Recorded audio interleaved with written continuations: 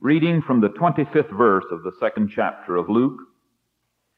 And behold, there was a man in Jerusalem whose name was Simeon, and the same man was just and devout, waiting for the consolation of Israel. And the Holy Ghost was upon him.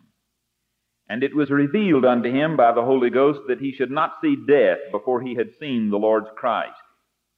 And he came by the Spirit into the temple, and when the parents brought in the child Jesus to do for him after the custom of the law, then took he him up in his arms, and blessed God, and said, Lord, now lettest thou thy servant depart in peace, according to thy word. For mine eyes have seen thy salvation, which thou hast prepared before the face of all people, a light to lighten the Gentiles, and the glory of thy people Israel. And Joseph and his mother marveled at those things which were spoken of him. And Simeon blessed them, and said unto Mary his mother, Behold, this child is set for the fall and rising again of many in Israel, and for a sign which shall be spoken against. Yea, a sword shall pierce through thy own soul also, that the thoughts of many hearts may be revealed. I don't know about you, but I assume that you probably are somewhat like I am, that when you read the Scripture, you look for models. You look for people that you can take and say, there's a possibility of my life having in it some of the characteristics of that life, and God doing in my life some of the things that He did in that person's life. Now, I don't know about you either, but I find that there's some people in the Scripture that I have difficulty identifying with. They're not of the same order of creature that I am, and so I just find that when I read about them, I look upon them to learn from them, but knowing that I'm not in the same category with them. I feel that way certainly about those strategic individuals that were God's choice people at the hinges of history and were giants that towered over all that were about them. Who can count on having a life in any sense like unto the life of a Moses, or an Apostle Paul, or some of these others? So I don't know about you, but I find myself going through Scripture looking for some common people, ordinary people that the world is never going to build any great monuments to, and if it weren't for the Word of God including them, they would never be mentioned, but there they are, sometimes nameless, but occasionally they have a name. This is the way with Simeon, the man to whom we have referred here in this passage from the birth narrative of our Lord. Mary and Joseph had taken Jesus into the temple, and as they took him there for their offering, an offering that you will notice they made as poor people. They did not make the kind of offering that ordinary middle-class Jews could make, but they came to offer a sacrifice according to that which is said in the law of the Lord, a pair of turtle doves or 2 young pigeons. And that reflected the financial status of the family into which God put the Messiah. Now, that always has brought some encouragement to me, that God seems to enjoy doing things and great things in small circumstances and in unexpected places. And so it was in a home where they could not even bring an animal. They just brought 2 pigeons or 2 turtle doves for that sacrifice when they brought their child and their first child to the temple. And while they, very ordinary, very common people, with a very uncommon baby, stood in the temple, a very ordinary man appeared. At least all that we know about him is his name and his spiritual condition. And if it hadn't been for his relationship to Jesus, we never would have known his name. And I have a suspicion that that's about the only way most of us will ever be of any great significance, is as we relate to the Lord Christ. And so Simeon, we know his name, and we know that he was a just man. And that's a remarkable thing, isn't it? A just man and a devout man. He was a godly man, and he was a man of great hope, waiting for the consolation of Israel. An elderly man. And now he finds himself in the temple, and he sees Mary and Joseph, and it was revealed unto him by the Holy Spirit. He had known that he would not see death until he had seen the Lord's Christ. He was in on God's secret. There were not a great many people in that day that were in on his secrets. It took Peter 3 years to catch on to what was going on. And here is a fellow that knew before he ever met Jesus what was going on. God had come close enough to him, and he had come close enough to God, that God had intimated to him that he would not see death until he had seen the Lord's Christ, that the culmination of the hope of Israel, that the thing for which every person of God looked, he would have the privilege of seeing before he died. Now, he's a remarkable man in this sense. Common man, remarkable only apparently because of his intimate relationship to God and to God's Spirit. Now, it's all the more remarkable when you realize the kind of day in which he lived and the kind of church in which he was worshiping that day. Because the high priest, when he came in, if he was like the high priest that was there just, 30 years later, the high priest was corrupt, the high priest was apostate, the high priest and the priests that were around him were people that were indifferent to human need and indifferent to the desires and purposes of God. They were people that were so blind that they could not recognize the Lord's Christ when they had seen him for 3 years. And here was a man who, before he ever saw him, knew that he was going to see him, and when he saw him wrapped in a blanket, or whatever they wrapped babies in Palestine in that day, he recognized and knew the Christ of God. Now, I'm glad that God's secrets are not saved just for the Moses and the Davids and the Isaiahs and the Apostle Paul. And that some of these precious intimacies are open to ordinary people just like me, just like you if you're in that category. God waits to share his secrets with people who will make themselves open and sensitive to him. Now, it's a beautiful thing that he, this ordinary, unknown, we're not even told that he was a priest or a prophet. We're just simply told a certain man. There was a man in Jerusalem, and a man that any man apparently could be. Now, what made him unique was the fact that the Spirit of God had worked in his life. And it's significant to me that it is explained in terms of the third person of the Trinity. We live in a day when there's a lot of talk about the Holy Spirit, and there's a lot of preaching and a lot of witnessing. And that makes this passage all the more impressive to me, because the passage is really almost more about the Holy Spirit than it is about Simeon. Now, you know, that's quite an ambition in itself, isn't it? It'd be nice to get to the place where your life was more a story about the Holy Spirit than it was about you, wouldn't it? And that really is what you've got here. And I'm sure this is the reason we know his name, because his life was really more about the Holy Spirit than it was about him. He was an occasion for the Holy Spirit. So we're told 3 things about him, and these are the only significant things about him. These are the important things, and they all find their origin in the Holy Spirit, not in Simeon. The first thing is, we are told that the Holy Spirit was upon him, or as the King James says, and the Holy Ghost was upon him.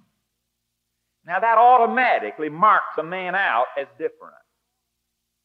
Not talking about native gifts, it's talking about a divine gift, the promised one of the Father that is given to certain people.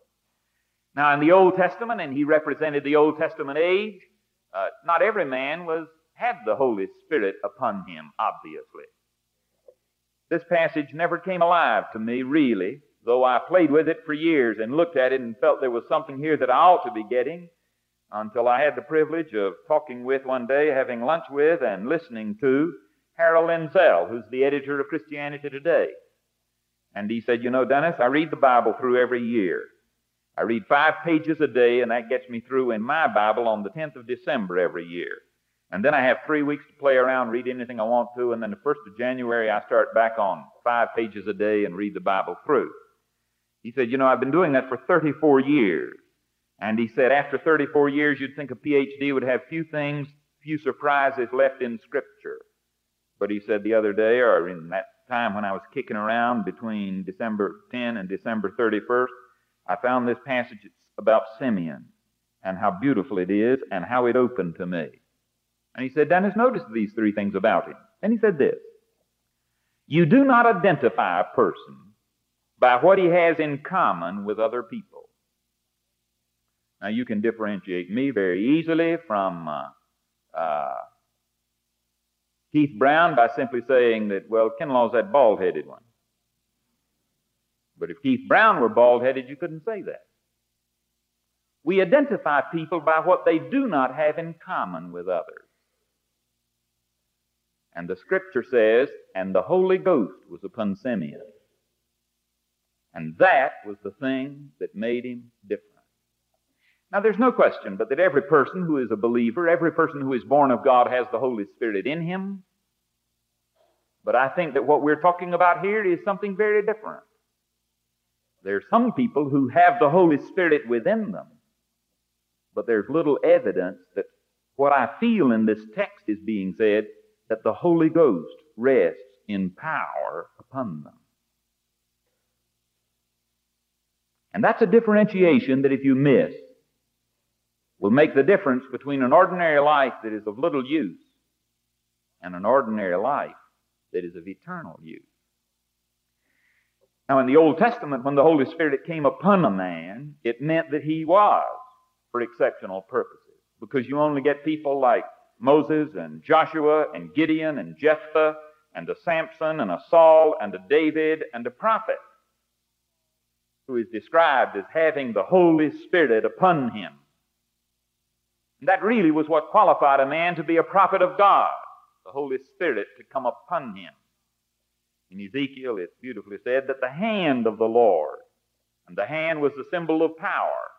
And so really what it was saying was, and the power of the Lord was upon Ezekiel, or the Holy Spirit of God was upon Ezekiel, and he prophesied. Now that's something of what's being said here about Simeon. The Holy Spirit rested upon him. That was the secret to the success, spiritual success of his life, and it'll be the secret of the spiritual success of your life. I have never known a man greatly used of God who did not have an unusual relationship to the Holy Spirit. You read the life of John Wesley Hughes, and you will find that the significant event of his life that made the difference was the day that he received the baptism of the Holy Spirit, when the Spirit of God came upon him in power.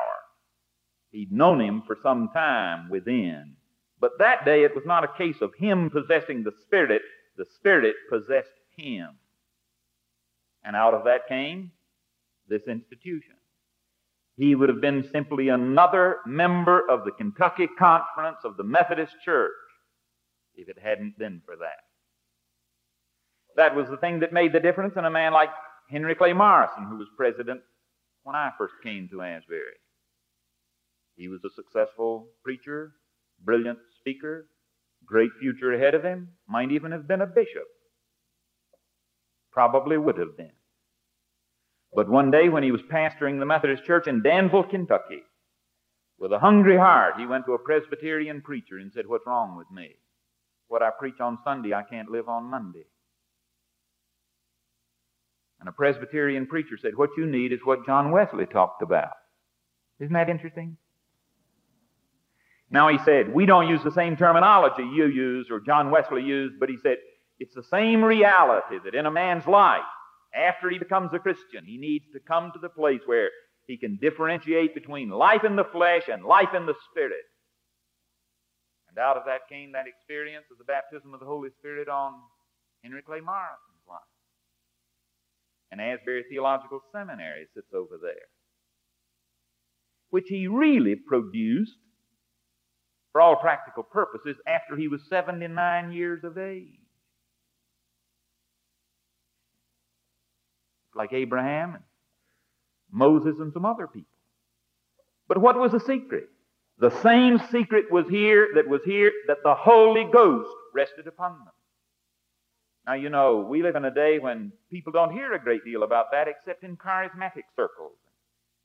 But it's significant that both of these men received the baptism of the Holy Spirit without ever speaking in an unknown tongue, and preached it and had thousands upon thousands of people who came to know the baptism of the Spirit without any concomitant evidence like that. They preached that the evidence was divine love that would take over a person's personality and imbue it, permeate it, until he was possessed by God. But that was it. That was the key. All right. So that's what made Simeon. And that's the reason we know about him. The Holy Ghost came upon him. Now what happens when the Holy Ghost comes upon a man? There are two beautiful things that are said here in connection with that. The first thing is, it says, after the Holy Ghost was upon him, it says, and it was revealed unto him by the Holy Ghost. In other words, he had happened in his life what Jesus said would happen if a person would let the Spirit do it. You remember that Jesus said about the Comforter, when he is come, he will guide you into all truth. And so here is a man, ordinary person, taught not by the university professors or the scribes and Pharisees, but taught with the Holy Ghost. And what did he learn? I'm extremely fascinated by what he learned as he listened to the Holy Ghost. One of the things he had was, of course, in Heilsgeschichte. Now, if you don't know what Heilsgeschichte is, you should ask Dr. McKinley or one of the other historians, except that it has that Heils part, the holy part. Maybe you should ask somebody from the Bible department. But what it is holy history, what God is doing in the world. Do you ever wonder what God is doing in the world? I know a lot of historians who don't. But this man had found the key to human history, because he said, you know, I'm not going to die until I see the one for whom the ages wait. He knew the culmination of history, that it was to be in the Christ, and he was going to have the special privilege of seeing him and recognizing him. He was in the world and understood what God was doing in the world. And the only way you will ever understand what God is doing in the world is for the Holy Spirit to come upon you and touch your mind. Clear away the cobwebs and the mist, the clouds, the darkness. Break the chain of death that's there and release you to where you can understand what God is doing. Beautifully, it lifted him out of the normal narrownesses that confine most of us.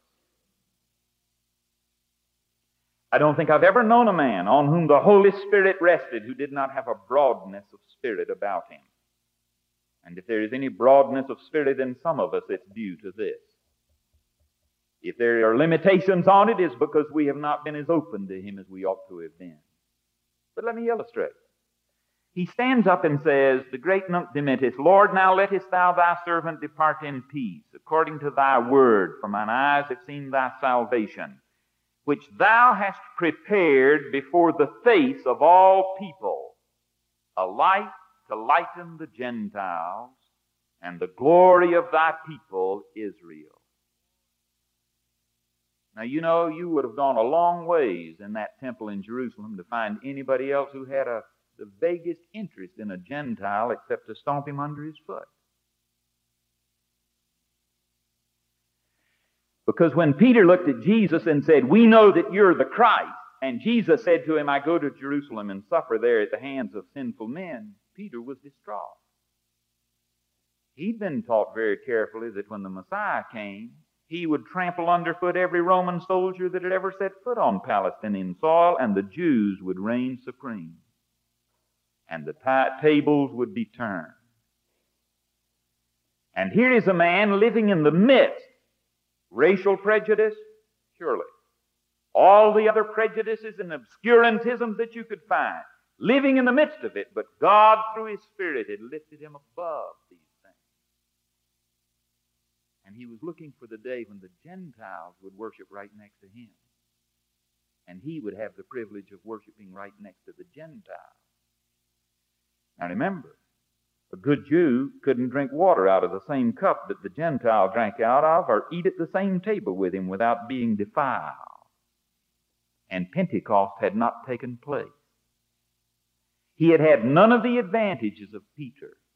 But I'll tell you something. When a man is taught of the Holy Ghost, he will stand head and shoulders above the narrownesses and the prejudices and the obscurantisms of his day. Because he's the Spirit of God, not the spirit of your group or mine. He's not even the spirit of Asbury. He's too big for that. He's the Spirit of the Lord God. Now, this gave him hope. I love the fact that it says that he was there in the temple worshiping, waiting, anticipating, looking. Beautiful thing is, he was not looking for something outside history. He was looking for something inside history. He was not the victim of his circumstances saying, man, things are bad and they're getting worse and the whole world's going to the dogs, and look at the priest and look at the temple and look at the corruption, and it was all there. But he was looking to something higher.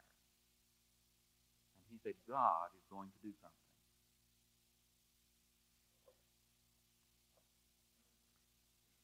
He was not hoping in what he could see. His hope was in the one whom he couldn't see, but whom he knew better than the ones that he could see. And he said, he's going to act, and he's going to save us. And he's going to send us our salvation, his salvation. It excites me to know that an ordinary man can be lifted above his circumstances, know the purposes of God, be clued in, and be living in terms of what God is going to do. Whenever the Holy Ghost comes upon a man, you can count on it, he will touch his intellect. That's the reason that I have no qualms about, in an academic institution, a liberal arts educational institution, a week devoted to revival. Because I will tell you, if the Holy Ghost ever comes upon you in all of his fullness, it will do something for your intellect that will make a radical difference in every intellectual endeavor that you ever touch or share in. You know, there's so many who want to be relevant. And by relevant, they mean that they want to be relevant to their time. You know, it's possible to be so relevant to your time that you're eternally of little consequence. And here is where a man can gear into what God is doing and keep his feet anchored in his own context and in his own world. Now, the third thing is, it says that he was led by the Spirit. Let me say one other thing here. I forgot it. He had an insight into the ministry of the Messiah that nobody had at that time, except people like him. Peter listened to Jesus for 3 years and did not know at the end of 3 years what this man knew before Jesus was born. In fact, Peter had lived through the crucifixion before he knew about Christ, what this man knew when Mary had him in her arms. You see, Peter said that Christ will reign. He's to be king among us. No man will crucify him. And do you notice what it says about him? He says he looked at Mary and he said, behold, this child is set for the rise and falling again of many in Israel, for a sign which will be spoken against. Yea, a sword shall pierce through thy own soul also, that the thoughts of many hearts may be revealed. The first New Testament witness of the passion of the Messiah.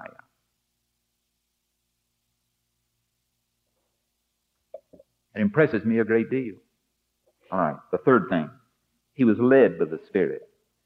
Notice how it says, the Holy Ghost was upon him, and it was revealed unto him by the Holy Ghost that he should not see death before he had seen the Lord's Christ. And he came by the Spirit into the temple. And when the parents brought in the child Jesus to do for him after the custom of the law, then took he him up in his arms and blessed God and said, Lord, you can take me now. I've seen what it's all about. And you've kept your promise to me.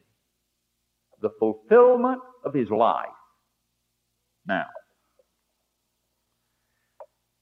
Harold Lindsay looked at me and said, Dennis, what if he had come in 40 minutes early, finished his business and gone home? Or what if he had come in 40 minutes late and Mary and Joseph had gone? But the fact that the Holy Ghost was upon him and he was led of the Holy Ghost put him right at the heart of where the action really was. There were many, many people that day who came into the temple and went out and saw it as just another day. But it was Simeon with the Holy Ghost on him who saw the Christ. Now, you have your life ahead of you. The thing you want more than anything else is for your life to be significant and to count. You may say, I'll never be a Moses or a Paul or a Wesley or a Luther. But I'll tell you this. You can be a Simeon. And if the Holy Ghost is upon you and leads you and teaches you, you will know, you will not miss what is important in life. You will be at the heart of what really counts. And what more could a person ask? But the key is not in your gifts or wisdom. The key is not in your cleverness or your grasping. The key is not in your willing or even in your working. But the key is in your relationship to Him who is the sovereign Lord of history. And He deals with us in the person of the Holy Spirit. Do you know what it means to have Him come to where you possess Him? You're on the outside until the Spirit of God comes into you in new birth. Have you gone farther than that? Have you come to the place where He possesses you? Until you come to the place where He possesses you, there will be enough internal static and enough diversionary concerns inside you to keep you from reading the message accurately or surrendering to it adequately, and you will spend your life on marginal, inconsequential, rather than being where the crux of the action really is. Shall we bow our heads together for prayer?